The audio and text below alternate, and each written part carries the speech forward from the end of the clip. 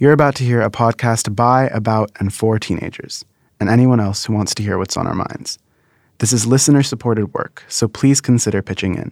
Text TBHPOD to 44321 and decide how much you can donate. Then enjoy the show. Thanks. KALW. This is TBH. I'm Samuel Getachew. This podcast is made by, about, and for teenagers, and for anybody else who wants to hear what's on our minds. As I've mentioned a few times on the show, my parents immigrated to the United States about 20 years ago. We didn't and still don't have much immediate family here. All of my aunts, uncles, and very many cousins still live in Ethiopia. Connecting with my culture has been a complicated process throughout the years. There are parts of it I love, parts of it I wish I could change, and parts of it I don't even fully understand. Many first-generation kids struggle to communicate with their grandparents or relatives overseas, and my mother spent her first few years in the U.S. watching as extended relatives and family friends lost their ability to talk to their children and grandchildren because of a growing language barrier.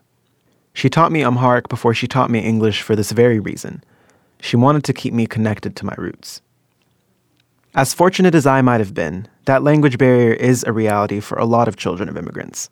And even with the power of language, I often struggled and still do to relate and find common ground with some of my family. When we are physically, emotionally, and often linguistically so distant, we have to get creative in finding ways to connect to our families and our culture. As we'll hear from our panel of San Francisco high school students, there are many ways to bridge this gap. My name is Connie Tran, and I am a sophomore at Burton High School. I came to the U.S. 3 years ago, and since then, I use Facebook more often because it is a convenient social media platform to connect with other people in the world. I remember around 5 or 6 years ago, when I was still in Vietnam, and Facebook was not so popular back then. It was really difficult for my mom to call my grandparents, who had been living in the U.S. at that time. Also, if my grandparents wanted to talk to my family, my grandpa had to buy some sort of card for international call, and the time was very limited that we were usually being interrupted in the middle of the phone call. Now, I am able to message my friends in Vietnam or even video call my aunt and my cousin who are in Finland for unlimited time and for free just through Facebook. By that, I can know how they are doing, although I am not physically with them. My name is Julian Abergas, and I am a junior at Lincoln High School. When I was a wee toddler, I fell in love with the arts. I believe my relationship began when I watched a tap dancer, Savion Glover, dance in Barbra Streisand's 2000 concert DVD, Timeless. I remember wanting to learn how to tap dance as a child, but coming from a low-income family, I've never had the opportunity. However, in first grade, I attended SF Ballet's summer dance camp, which helped me develop a larger appreciation and love for all kinds of dancing. Although hip-hop is my primary dance style, I learned some ballet, Polynesian dances, Bhangra, and some African dances. In my freshman year of high school, one of my close friends recommended I audition for the fall play Shakespeare's As You Like It. I've acted in 2 other plays since then, and acting has become one of my passions. The following year, I attended an after-school program for audio production. I learned how to use Ableton Live, a digital audio workstation used for electronic music production. I sang for the first time in front of an audience and made friends with similar interests at the program. I see myself pursuing a career in either writing for film and television, acting, or audio production. As a Filipino American, I'd also love to represent the Pinoy community. There are very few well-known Filipinos and Filipino Americans in the entertainment industry, and it'd be an honor to hopefully inspire other Pinoys or anyone from any background to pursue their passions. My name is Jason Canales, and I am in the 11th grade at Lincoln High School. I use the app Skype to interact with my grandma while she's away at the Philippines. She lives in San Francisco but goes to the Philippines every 3 years, and using Skype to video call her is the most convenient/effective way to contact her. While video calling, we often find ourselves just talking about how each other have been. My grandma talks about my cousins, aunties, and uncles in the Philippines, then proceeds to ask me about my sisters and parents. These calls usually last about an hour. Since the Philippines time zone is 16 hours ahead, it is a little difficult to find a good time for us to Skype each other. Overall, the app Skype is a great way for me to get in contact with my grandma while she's away at the Philippines.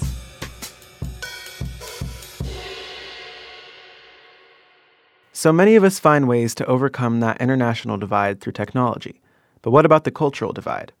For me and my family, that's where music comes in. Even if we don't always understand everything that's said or done, the one thing that my American cousins and I can always understand is the music. Even if we don't always feel like participating in the dance circles at weddings or on holidays, it's one of the few times that the cultural and linguistic barrier comes down. The deep thumping of Ethiopian drums or the ground-shaking jumps of our dancing uncles can always bring a smile to our faces. And my experience with music as a way of experiencing culture is far from exclusive to Ethiopians. Listening to and even taking part in creating music was how one of our reporters connected to her Mexican roots. Now close your eyes for a minute. Picture a mariachi band. Maybe you're seeing a group of men all dressed up, playing guitar, trumpet, violin, singing in a restaurant to a group of people at a table. And that's expected. That's the most common representation of mariachi. But that's not a representation of all mariachi players, and that's not where most mariachi music is performed. We're going to hear more from Samaria Pineda, who told this story while attending Immaculate Conception Academy in San Francisco.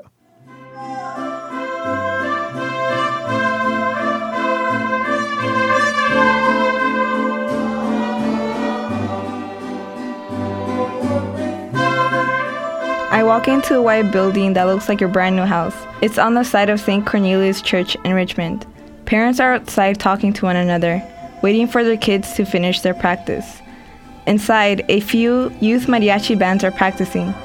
All around me are instruments playing and people singing. I feel like one of my favorite songs is playing, and I want to keep pressing the replay button.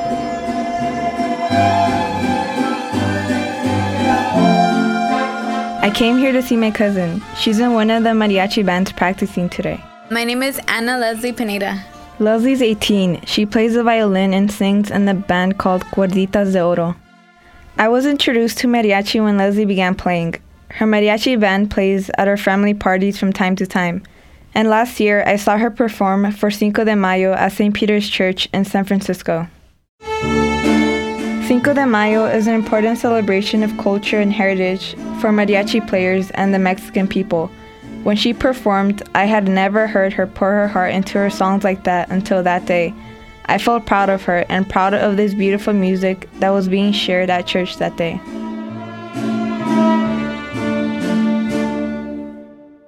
I sit with Leslie and she explains the different instruments that are in a mariachi band. So there's violins, trumpets, in some mariachis, a vihuela, and also a guitarrón. Some of these instruments, like the guitarrón, originated in Mexico. The vihuela has been a part of mariachi since it began. I personally like the beautiful sound it makes because it's like a guitar, but it's also different in the way that it has less strings and it's rounder and smaller.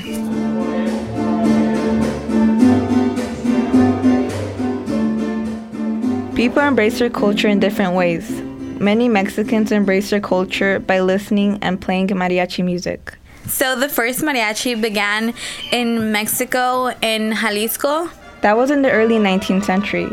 People who really enjoyed that music over there, they brought those influences here so other people could also hear this wonderful music and have the same experience they had. Today at practice, the members are wearing sweatshirts and jeans, but during their performances, they wear uniforms.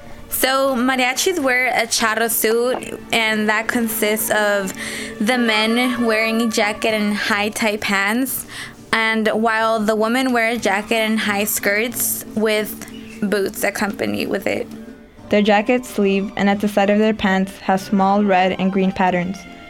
Today at practice, they are preparing for a gig that they have on Saturday.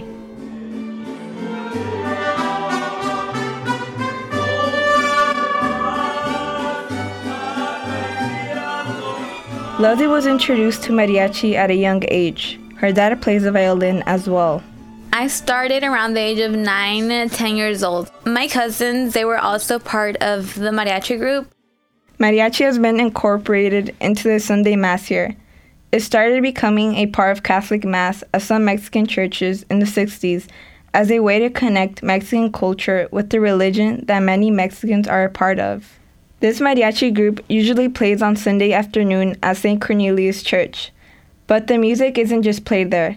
A lot of people have mariachi groups play at parties and other events. I think a mariachi member should be fun, energetic, and show that you're also having fun as well. At parties, mariachi is not just music to be played and sit back and listen to. It is music to be danced to. It is played at events that celebrate the best moments in the lives of the Mexican people. Baptisms, weddings, quinceañeras, birthday parties, patriotic holidays, and also even funerals. If it is an important celebration, it is important for a mariachi band to be there. The mariachi is there for a reason, to uplift the souls. Sometimes I just pray before going on stage. The audience is happy, passionate, and intrigued when they hear this music. The mariachis move with their instruments, and the audience follows them as they see that they are having fun. And they also sing along with us. Mariachi is more than just music. It is cultural, spiritual, and traditional to Mexico and its people. Their songs speak about love, death, betrayal, machismo, politics, and revolutionary heroes. Mariachi has been passed down from generation to generation. It is a way to ensure that Mexican traditions are passed down too. My cousin's group is for older students. They have been in this mariachi class over 5 years. I was able to sit in one of the young kids' mariachi practice too. My cousin once was in the same position that the younger ones are in now. They sound so good.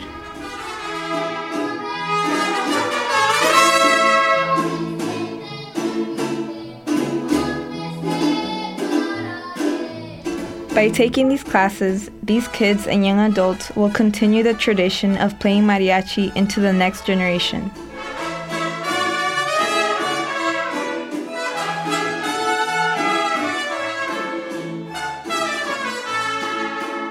That story was reported by Samaria Pineda. She graduated from Immaculate Conception and now attends the University of San Francisco. And she still goes back to tutor high school students.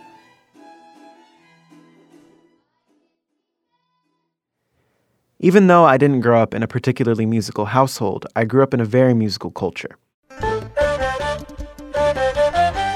As a child, I spent the majority of my Sundays in church, where my Ethiopian Orthodox congregation integrated music into almost every aspect of our worship. Even some of the prayers sounded almost like songs, with our priest's voice ringing through every corner of the church. Every one of my family gatherings concludes with the adults dancing eskista to traditional Ethiopian music. Like in so many cultures across the world, music is integral to how we celebrate, how we connect, and how we preserve traditions. And in turn, it has become a tool for myself and for other first-generation kids to connect to a culture from which we might otherwise feel so far removed.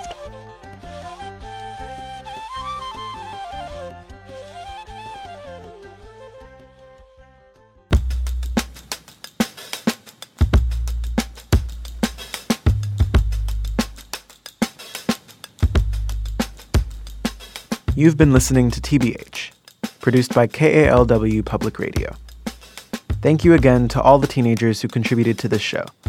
Much appreciation to Holly J. McDeed for teaching, editing, and managing, to Kristen McCandless for teaching, editing, and engineering, to our artists Awan Mance and Daoud Anthony, and to all the other folks who made this show possible, including Shireen Adel, Gabe Graben, James Rowlands, and Ben Trefny. If you liked what you heard, please be sure to spread the word. You can do that by giving us a rating and a review on your podcast provider. I'd like to leave you with this. Your voice has power and influence. Use it and use it wisely. Thank you for listening. Signing off, I'm your host, Samuel Getachew.